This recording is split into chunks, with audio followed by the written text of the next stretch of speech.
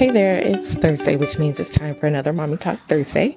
And today it is bath time here in the middle of the day.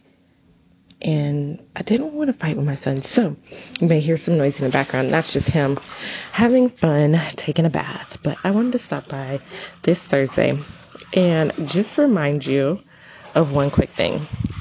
And that is, you are important.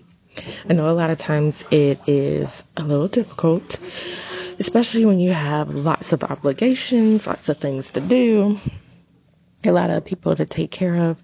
You can find yourself putting yourself last on the list. And I just want to remind you that you are important too. You are important. You need time. You need good food. You need rest. You need all of these things in order to be the awesome mom, the awesome woman, the awesome person you are meant to be. So remember, you're important. Make sure that you make yourself a priority today, and make sure you check back for another episode here on the Robot Happy Mom podcast. Thank you so much for listening. I'll be back again next Thursday for another Mommy Talk Thursday, and definitely check out Tuesday for another full episode. Take care and with lots of love.